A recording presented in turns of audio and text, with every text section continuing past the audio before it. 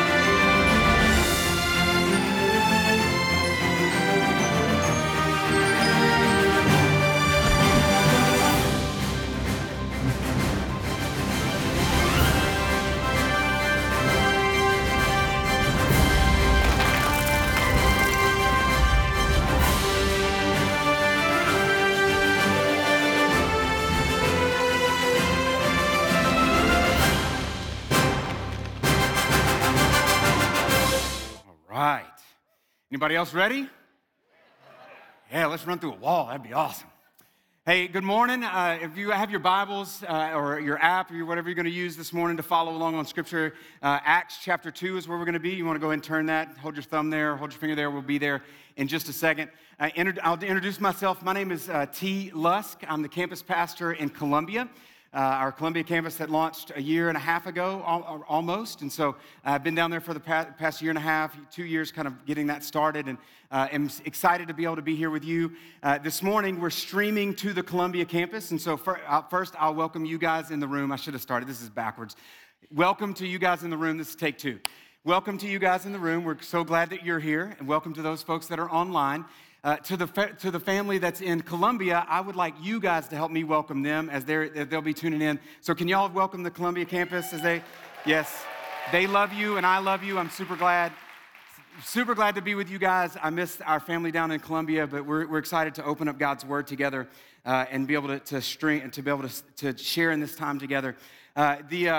With this week, Pastor Jeff, as you saw, is in Nolensville as it has the grand opening. We're excited, and I just couldn't be more excited about that as a campus pastor who operates out of a school right now, looking forward, really excited about what's happening in Nolensville, so I can dream and have an image of what that looks like in the future. But also just in this morning, as Pastor Jeff's there, this morning, Pastor Brandon, who's our college and young adults pastor, he was supposed to be here. He went down this past week and didn't feel well, and so I'm the backup to the backup, and that didn't go so well for the 49ers. Where's Alvin? I'm sorry. That didn't go so well for the 49ers, but if nobody tackles me, I think I'll be fine. So anyway, we're excited to be able to open up God's Word together and kind of walk through this series that we're in called At the Movies. And real quick, before we dive into the meat of what we're going to talk about this morning, I kind of want to give us a 30,000-foot view, just of what and the why of this series called At the Movies. And in the beginning, to begin with, number one is many of y'all know, and we've said this over the past several weeks, that Rolling Hills started in a clubhouse, but quickly we moved to a movie theater. And so as we kind of looked back and said, hey, in this 20 years, as we celebrate 20 years, this would be a great way to kind of give a nod to where we started. And I think it's been fun, right? I think most of y'all have had a good time. You know, there was an option where we would actually move back to the theater, and I was like, no, that's a bad idea.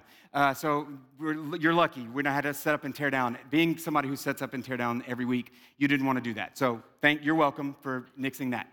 Then secondly, you know, as we looked at this, it's kind of celebrating the 20 years, this is just one of those moments where you get to kind of recalibrate and remind ourselves of who we are and what we are as a church, Rolling Hills, but as the church that God is building, as we just sang about. And some of the core things about who the church is, some of the 5 core tenets and core principles of what the church is. And we talked about this over the past several weeks, is evangelism and discipleship and fellowship and ministry and worship. Those are kind of the foundations. And so not only do we want to have the nod of where we started, we want to be reminded of really what the church is. And so as we use these movies, they're just illustrations. They're just moments that we're going to kind of pull the truths that we can see from them.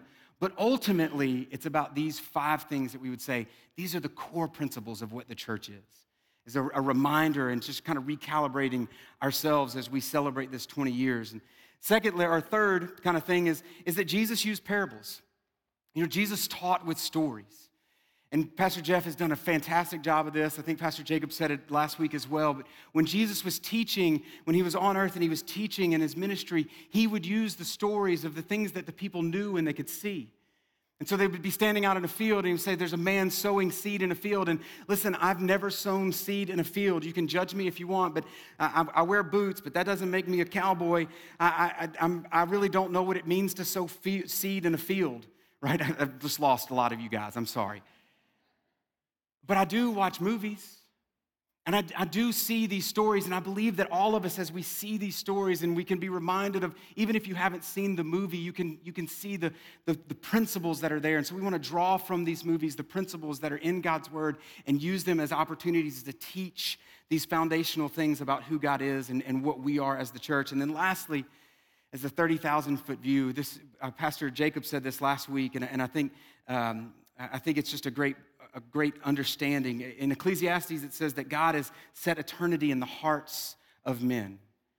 That he set eternity in our hearts, and that means a lot, but what it really means is that we can see in these places God's creativity.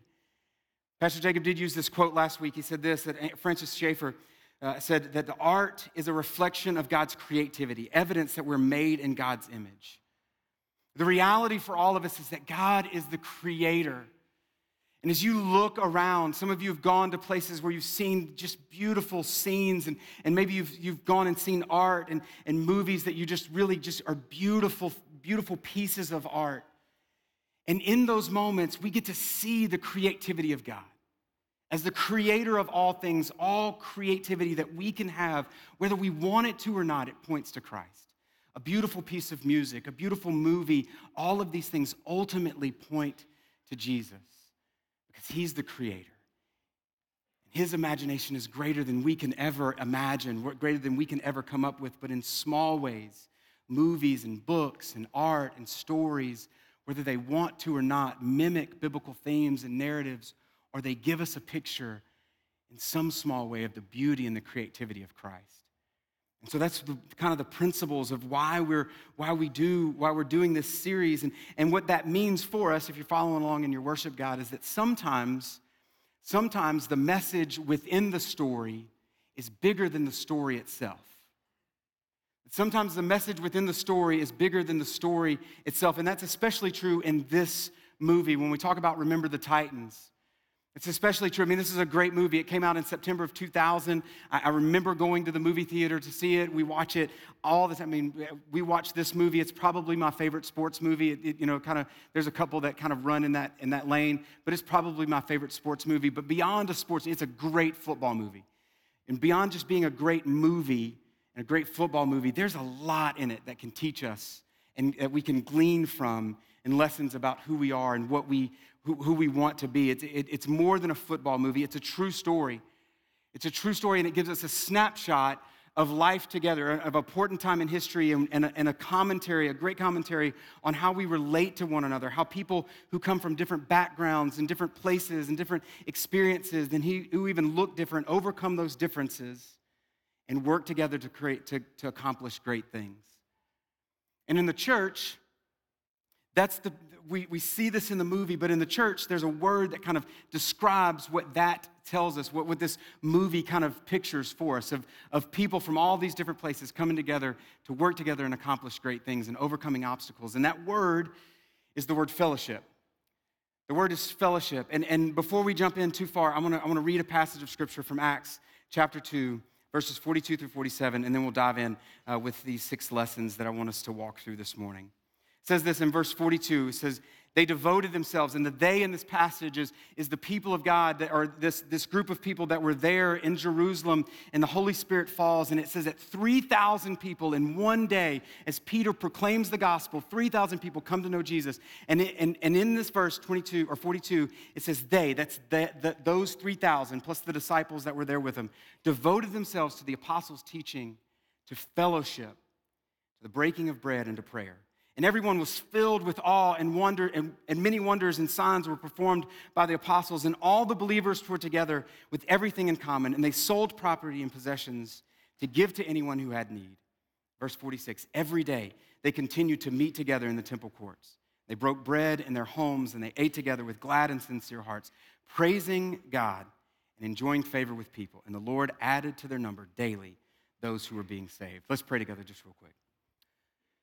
Lord, thank you for your word. And thank you for songs that we can sing that remind us that you build your church, that you give us life and breath and everything. And God, we want to give you that breath back in celebration and worship of who you are and all that you're doing. God, we thank you that we get to be a part of it and that you use us in such a mighty way, God. And you've used this church, these people in such a mighty way in Middle Tennessee and beyond. And God, we celebrate your work in those places. And God, we pray that you would continue to do more and use us to do it. And God, the fellowship that we have here as the body of Christ, the believers that are gathered in this campus and across all of our campuses and online, that this body of believers, God, that you would use to accomplish your will, to make your name great in all the places that you take us. It's in Christ's name that we pray. Amen. So there's six essentials or six essential lessons for every believer about fellowship that I want to walk us through. And the reality for most of us, I'm old. I'm not that old, but I'm old. I start feeling things that hurt a lot now in my mid-40s here. But I know that I'm old, right? So slow down.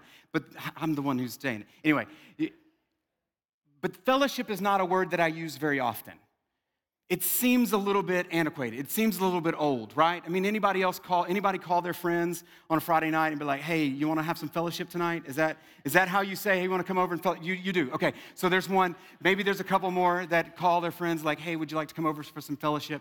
The reality is that we don't. Maybe our Gen X folks, y'all have made some bad decisions in your fashion, so maybe you'll make some bad decisions in bringing words back. I like to poke fun. I'm sorry. But maybe you'll bring back fellowship as a word that we use on a regular basis. But I know that we don't use it on a regular basis. But the reality is that this word fellowship is a word that in the scriptures, in the Old Testament and the New Testament, carries a great weight. Like it's one of the most important one of the most important or most powerful words or concepts in the scriptures when you go back to the original language. Because God created us for fellowship. And as we go through this, the first thing as we tackle this first one, the reality is that God created us for fellowship. And the first thing the essential that we need to understand is fellowship begins with an invitation to a restoration of relationship. That fellowship begins with an invitation to a restoration of relationship. And if I could go back, I think I would rewrite this. It actually begins with a response to an invitation. See, the invitation has been given to the restoration, but it's a response that we have towards this invitation. If you go back to Scripture in 1 Corinthians chapter 1, Paul writes this, that God is faithful, who has called you into fellowship with his Son, Jesus Christ, our Lord. You see, God has offered us fellowship. He's called us into fellowship with him. He's calling us back into fellowship. And the reality is that it's the restoration of a relationship that's been broken by sin. That what happens in what we see in scriptures is that what's deep in our hearts, what's the longing inside of our hearts for fellowship with him, that there's something inside of us, deep inside of every human on the face of the earth, no matter where you are, no matter who you are, no matter where you've been, there's something inside of every human that desires this relationship with Jesus. It was put inside of us from the very beginning. It's what he says. He's put eternity inside of our hearts, this longing for something that's beyond what's here. One of the greatest sentences ever written by St. Augustine, a North African theologian that wrote this in 400 AD. He said, you stir, meaning God, you stir man to take pleasure in praising you because you have made us for yourself. and our hearts are restless until they find rest in you. That truly God has put inside of us this longing for fellowship with him. That we desire this relationship. And it begins, this fellowship that we long for begins with a response to an invitation that he's put forth. And the invitation comes when he sent his son Jesus. And listen, this is the good news. This is the gospel. We proclaim it every week. And one way or another, we're going to proclaim this clearly every week because we believe that this is our only hope. That Jesus is our only hope to this restoration that we desire, this fellowship with God that he created us for. That God came, that God sent his son, that Jesus is God in the flesh. And he came to his creation that rebelled against him. That said, in essence, because of our sin, what we said to God is, I can find what you put inside of me that can only be fulfilled in you. I can find it in your creation. So basically we said, forget you. I'm going to find it in the things that you made. And throughout Scripture and throughout every one of our lives, we can attest, every one of us have this testimony that if we look for hope, if we look for peace, if we look for what we're longing for deep inside of our hearts in anything, especially in any person, it's going to fail us if that person is not Jesus. So he put this longing inside of our hearts and he satisfied it with Jesus as he sent his son to die on the cross, to live a perfect life, to die on a cross, be buried in a tomb, and be raised on the third day. And he invites us, all of us who've rebelled against him, into this fellowship with him that we were created for. It's a fellowship that happens when we trust him, when we recognize our sin, is what it says, when we recognize and confess our sin, and when we repent of our sin. We place our faith in him and our lives under the submission and lordship, under his lordship and submission to him. And it says in Scripture that we become new creations. And this relationship that was broken because of our sin becomes healed, and we have fellowship with the one that we were created to live with. Created to live and have relationship with. So it begins, fellowship begins. We've got to hear this. Fellowship begins with a response to the invitation that God has given all of us to a relationship that was broken by sin. There is no fellowship. We can have fun with people, but there is no godly fellowship that comes without beginning in that relationship with Jesus. And so the second thing that fellowship, what about fellowship that's important, essential for us to understand, is that fellowship is important because it gives us a place to belong and a purpose to fulfill. Fellowship gives us a place to belong and a purpose to fulfill. One of my favorite scenes in this movie, in the movie is when, after kind of everything has kind of gone awry, like all the coaches have come in and the tension has risen between these two schools and these two groups of guys who are coming together to be one team. They're about to get on a bus and go to camp. I like to call that, I don't think this is the official word for it, but I like to call this Who's Your Daddy scene. So this is when Denzel Washington, Coach Boone, he's about to get the kids on the bus, and Jerry Bertier, who's the only All-American, comes up and he says, I'm the only All-American on the team, and if you want us to play, and in us, he's talking about the white kids on the team, if you want us to play for you, these are the things that you're going to do. And he lists all these things, this is what we need, and we don't need this, blah, blah, blah. And this is where I really realized in my life that I want to be Denzel Washington, because in this, Denzel's character, Coach Boone, systematically, brick by brick, destroys this kid. Just wears him out. And I'm like, oh, that's so cool. He makes this prideful young man just whimper and at the end say, you're my dad, which is just awesome, right? But what happens in that scene and what's happening really throughout the movie and past this and before this is all of these characters are looking for a place to belong. Things have kind of gone awry for them, and they don't know where they belong. They don't know if they're going to have a place on the team like they used to have a place on the team, or maybe because this is a new place, they don't know where they fit in. These coaches don't know if they fit with these. So everybody's looking for their place to belong. In 2018, there was a study, a headline that was released after a study was made. And this is 2018. Remember, this is pre-pandemic. 2018, it said that loneliness is as lethal as smoking 15 cigarettes, not 15 packs, 15 cigarettes a day. That loneliness is as lethal, is as bad for our bodies, our health, as smoking 15 cigarettes a day. And then 2020 happened. And we realized that it was much worse than we realized. That loneliness literally is lethal for our hearts. That we wither without relationship. That if we don't have the ability to have relationship with each other, then we wither. We were built for relationship, first with Him, but deep inside of our hearts, God put inside of us a desire and a longing and a need. Maybe we can't express it all the time, but we need each other. We were never created to live this life by ourselves. And the reality is that what COVID exposed and what this study exposed in 2018 is not new, because Scripture already told us that. And it didn't take long. It's in chapter 2 of the whole Bible. As God creates everything, He puts Adam in the garden, He names all of the animals, and He sees that every animal has a mate, and He looks at Adam and He says, it's not good for you to be alone. And so from the very beginning, God knew that He created us knowing that we were not supposed to be alone. And it wasn't just husband and wife. They had kids, and then that was the basis of a society and community and all of that. They all needed each other to do what God had called them to do and to be the people that God had created them to be. We need fellowship with Him, but He created us, and we need a place to belong, and we're looking for it deep within us. You see what Christ did on the cross didn't just make peace for us with Him. It's one of the most beautiful pictures in kind of the old school. If you grew up in a church that during the service you had that moment where you shook hands, right? You had to stop and you walked around and you shook hands. And if you were a guest, you're like, please don't do that. I know. But the reality, what that began as, like if you look back in history, that was a moment in the liturgy of the church where the passing of the peace. It was a moment where I looked you eye to eyes and I said, I'm not in this alone. Peace be with you. And you would come back, peace be with you. And I would pass the peace of Jesus that's come to me from Jesus to you, and you would give it to me, because we're in this together.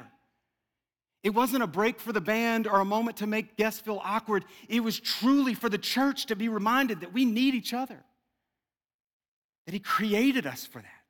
And the peace that we have with Him opened up peace that we have with each other, with all people, but especially within the church of God. And we need to be reminded. Fellowship reminds us, or it's important because it gives us a place to belong and a purpose to fulfill. The third thing is that it's what it's characterized by, that fellowship is characterized by sacrificial love and unity. The church is characterized by sacrificial love and unity. If we go back to Acts chapter 2, verses 44 and 45, it says this, that all the believers were together and had everything in common. They sold property and possessions to give to one another who had need. Now, this passage has definitely been used throughout history in some misunderstanding or simple twisting of Scripture to support some political ideals that I don't believe are in Scripture at all, right? But what I do see, what this passage does tell us, is that fellowship, that these people, as they live life together and they shared everything in common, that it honors God when we share life together, to the extent that I know your needs and I step into those needs when they arise. That it honors God when we step into each other's lives, and I know you well enough to know that this is a moment of burden or struggle in your life, and I can step in and you can step into mine. And what this looks like, and what is an understanding of what it looks like to meet one another's needs. Paul gives us a kind of a passage that sheds light on that in Galatians chapter 6. It says, he tells the believers in this body, he says, carry each other's burdens. And in this way you fulfill the law of Christ. It's Galatians chapter 6, verse 2. He says, carry each other's burdens. And so that's a part of what we do in fellowship, is that we carry each other's burdens, that we come alongside each other and we help walk with each other and share those. It's characterized by this love and unity that we share this. But if you go down just a little bit in chapter 6, verse 5, it says, for each one of us, Paul's continuing to write, but for each of us, we should carry our own load. Now, it seems like to me, if I'm listening to Paul, I'm like, you're talking about two different things. Am I supposed to carry my own load or share each other's burdens? And here's what I think we need to understand. That there's two different things that Paul's talking about, and it really is important for us to understand. That in what Paul says in verse 5 is that you carry your own load. And for us, that means that the things that are normal life for us, right? I'm supposed to raise my kids. That's not your responsibility. Now, I bring them to church, and I ask you to be a part of that and be a part of student ministry and kids ministry and share in that thing. But I'm ultimately responsible for my kids. When I go home, I'm not waiting for one of you. This would be great if you did it, but I'm not waiting for one of you to come and mow my grass. That's my responsibility. I had kids so they could do that. And I'm passing that on. Emptying the trash, you don't need to come empty my trash. That's my load. But there are moments in our lives, maybe because of a sickness, maybe because of loss of somebody, maybe because you welcomed a new child in your life and you've experienced this where the body comes around and they carry your burden. When it goes beyond your load, the things that are your responsibility, when it goes beyond that, and it becomes a burden, and the church, the fellowship of the body comes alongside and says, let me help carry that for you right now, for this run, this season that you're in. And that's a moment of sacrificial love and unity that we see within the church that shocks the world outside. Why would you do that? Why would you go and mow their grass when the husband is or the wife is down and doesn't feel good, or when something's happened tragically in their lives? Why would you bring them food? Because that's sharing the burden. It's sacrificial love and unity within the body of Christ inside this fellowship. Recently, personally, and as a campus, we experienced this. We, at the campus at Columbia, God is doing incredible things. I love that group of people who are gathered this morning to be able to worship together, and God is doing incredible things in them, and God has given us a load, a ministry that we get to carry out in Columbia, and by His grace, we're reaching people in Columbia. But a couple of months ago, we had an opportunity, came our way, to be able to purchase a building in Columbia that could be a new home for us. And it was really exciting, but the reality is that was not something that our campus could do on its own. We can carry out the ministry that God's given us, and those who give in Columbia, they give, and we can do that ministry there, but we were not able to put a down payment or start that process alone. And we received the fellowship where you, with sacrificial love and unity as the church, as Rolling Hills, said, we're going to give. And our red envelope giving that happened at all of our campuses and online, all of that money went towards a down payment for Rolling Hills Columbia. And I want to celebrate and thank you. We had a goal of about $300,000 to be able to put a down payment on our campus, on that future home. And I want to tell you that this morning, just kind of as a report, there were $307,000 that were given for that. Amen. Hey, yes, thank you. So now, in just a couple of months, I don't have the timeline settled at this point, but in just a couple of months, it'll be me and Pastor Jeff on there celebrating the grand opening of Rolling Hills Columbia. And I would love for some of you to come and be a part of that. I'm not trying to steal you. Don't tell Jeff I was trying to steal you. But you can come on that day, and if you want to stay for another couple of weeks or years or whatever, that'll be fine. And I just want to thank you for that. That was sacrificial love and unity that marks the fellowship of God's people that says, yeah, we're going to give. And listen, you weren't going to get anything out of that here at this campus.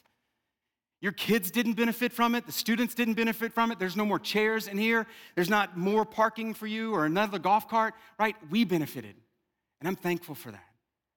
That's the sacrificial love and unity that marks the fellowship of God. And I want to thank you for that. It shocks and surpasses what's expected and what the world thinks. And the fourth thing, we'll kind of move quickly here. The fourth thing that's there for us is that fellowship results in individual and kingdom growth. That fellowship results in individual and kingdom growth. When we worship together, when we fellowship with one another, you can look in the movie and see it when these kids got on that bus and Coach Boone gave them the things that they had to do there and live with different guys and separate on the buses and ride down there. It was not easy. It didn't happen overnight, but those kids left that moment different. They grew in that moment of fellowship. There's an incredible picture of what happens. And because of that, those individuals that grew, and let me give a plug for camp. That happened at camp in the movie, right? And camp is happening, and I think registrations are open for kids and students. If you haven't signed up your kids for camp, you need to sign up your kids for camp. Because it doesn't just happen in the movie setting, it happens in real life where lives are transformed and growth happens at camp. You're welcome, Chase, for that plug. But here they are, their lives grow. Fellowship happened and they grew beyond the things, the preconceived notions that they had. Their lives grew. And as you look in Scripture, what it says in Psalm 133, verse 1, it says, how good and pleasant is it when God's people live together in unity. It is good and pleasant when we live together in fellowship and unity with one another. Because what happens, Proverbs says that iron sharpens iron. When we live life together, when we do what God's called us to do, it results in us growing in our relationship with Him, with individual growth. We grow more like Christ when we're around each other and we share life together. It's an essential part of who we are. We say it on a regular basis. If you're not in a community group, if you haven't made that step, maybe your next step is to step in a group where we meet in circles, and we believe that growth happens much faster in circles than it does in rows. I'm glad you're here on Sunday mornings. Pastor Jeff is glad you're here. I'm glad our campuses are there. But we believe that growth happens much faster in circles, in groups of people, small groups gathering. So we believe in that fellowship, this fellowship, but also those small group fellowship where we encourage one another and we grow because of it. So iron sharpens iron, and by the way that we love each other, the world will know that we belong to Him. Listen to what John tells us that Jesus said in John chapter 13, verse 35. It says, by this, everyone will know that you are my disciples if you love one another. What Jesus tells us is that the way that we love one another, the way that believers, Christians, the way that we love one another will be a testimony to people who are not a part of the family, not a part of this fellowship yet, because they've not put their faith in Jesus yet. It will tell them that we belong to Him. It will be a picture from the outside for them of something that they know that they long for, but they don't have yet. That the world will know who we belong to by the way we love each other. Truly, I wrestled with whether or not to say this morning. Truly, as we go into, in the next couple of years, a presidential campaign, which sometimes is dreaded territory for me, because of what I've seen in the church. The reality is that it should be prime time for the church. Prime time for people that don't agree on things to love each other well. It should be the moment that our culture around us says, something's happening with those people that's not happening anywhere else. Because I know they don't all agree on things. But they can fellowship and love one another regardless of what they agree on. And that's got to be a moment for the church. It's got to be. It's got to be a moment politically and in other areas of racial divides and all of the different things that we can say, we can be a picture of what it means to say, I don't agree with you on everything, but I agree that Jesus is our only hope. And I can fellowship with you, not because we agree on political matters, but we agree and we're family in Christ. It should be a moment for our church, for all churches, but for us to shine because we're going to keep our eyes on Jesus. And what it says in this passage, what happens when those people, and you go back, I think this is incredible. You go back to Acts chapter 2, all of these people who are living life together. If you go back to the first part of this passage in verse 5, it says that all of these people that were there, this 3,000, this great swell of people who trust Christ, they're all in Jerusalem for this moment. They're from all different places. It says every nation under the sun. They didn't live in the same towns. They didn't have the same problems. But all of a sudden, God's Spirit moved and everything came together. And not because they agreed with each other, but because Christ had transformed their lives. They committed themselves to fellowship. They lived life together.